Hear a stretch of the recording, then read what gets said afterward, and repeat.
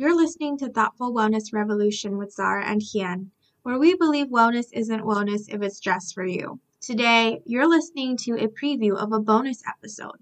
Before we get started, remember to give us a 5-star rating and review. Let's get into it. So we are now in our bonus episode portion. And as you were talking, Lena, earlier, there's something that I thought about. And also, this is also Zara sharing about how you felt that your first pap smear was good and how you were used to having your mom's friend as a doula and like understanding midwifery and doulas and stuff. But I think I'm curious for someone like me, how can I or just anyone else advocate for themselves to have a better pap smear experience? The first time I had my pap smear, it was a good experience. Mm-hmm. I had a doctor, like a primary care person who I felt was just very, what's the word? I just felt like she was very intuitive in how to like handle something like a pap smear. She was very like, informative. She's like, okay, so this is what's going to happen. Mm-hmm. And then I believe she used a lot of like lube basically. Yep. And it was very comfortable. And I just felt very safe and like, oh, this is not so bad, because before I was like texting, I have an aunt who's an ICU nurse. So, she's like a healthcare person. Yeah. And I was texting some other friends who had gone through it, and I was saying, I'm so nervous, blah, blah, blah. And they were like, it'll be fine. And my aunt who's a nurse was like, it'll be awkward. And so that first one, the first one, it was awkward, but it was good.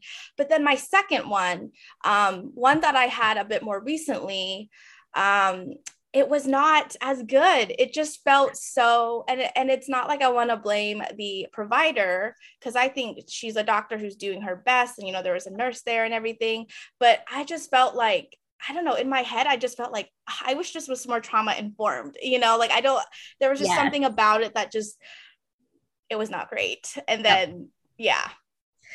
I feel like you are already starting to answer your own question around this. Like we all have this like gut instinct, right? Of like what feels safe and okay and what doesn't. And that's different for different people, right?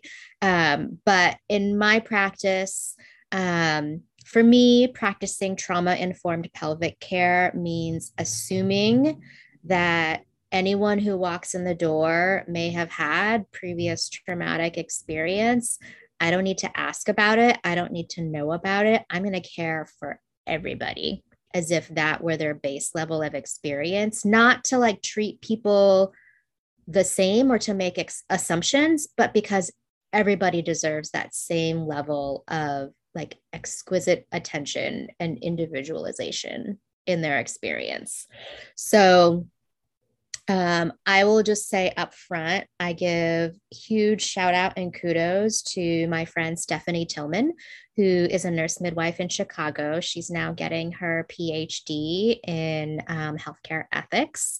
And she has a fabulous blog that if you don't know about, like you need to go Google it right after this episode. It's called Feminist Midwife. She's been writing for years.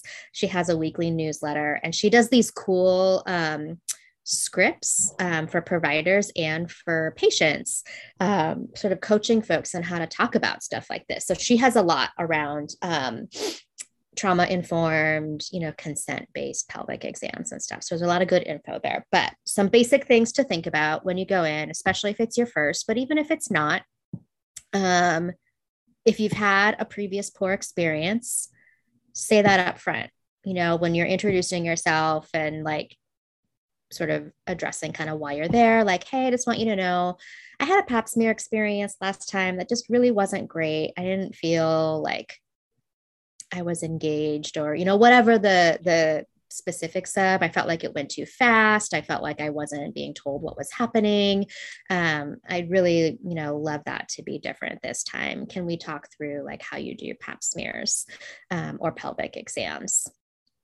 Other specific things that you can ask for: lube, lube, lube. Lube is great. So some old school providers will say you can't use lube on a pap smear because it interferes with the specimen collection and it can alter the specimen and like mess up the results. there's a very easy fix to that, which is to not put the lube on the very tip of the speculum, but to put it a little bit further back. And usually there's at least enough natural lubrication that you can get the tip of the speculum in, and then the lube on the rest of it helps. Also, like, no one should be jamming a speculum in that fast anyway. Like, you're going to go slow, or they should be going slow. But the other thing I was going to say is some people find that inserting the speculum themselves is more comfortable than having the provider do it for them, because they know the angle of their pelvis and kind of where to sort of direct the speculum. So you could ask your provider, hey, would it be okay if you like generally place it kind of outside and then let me actually insert it?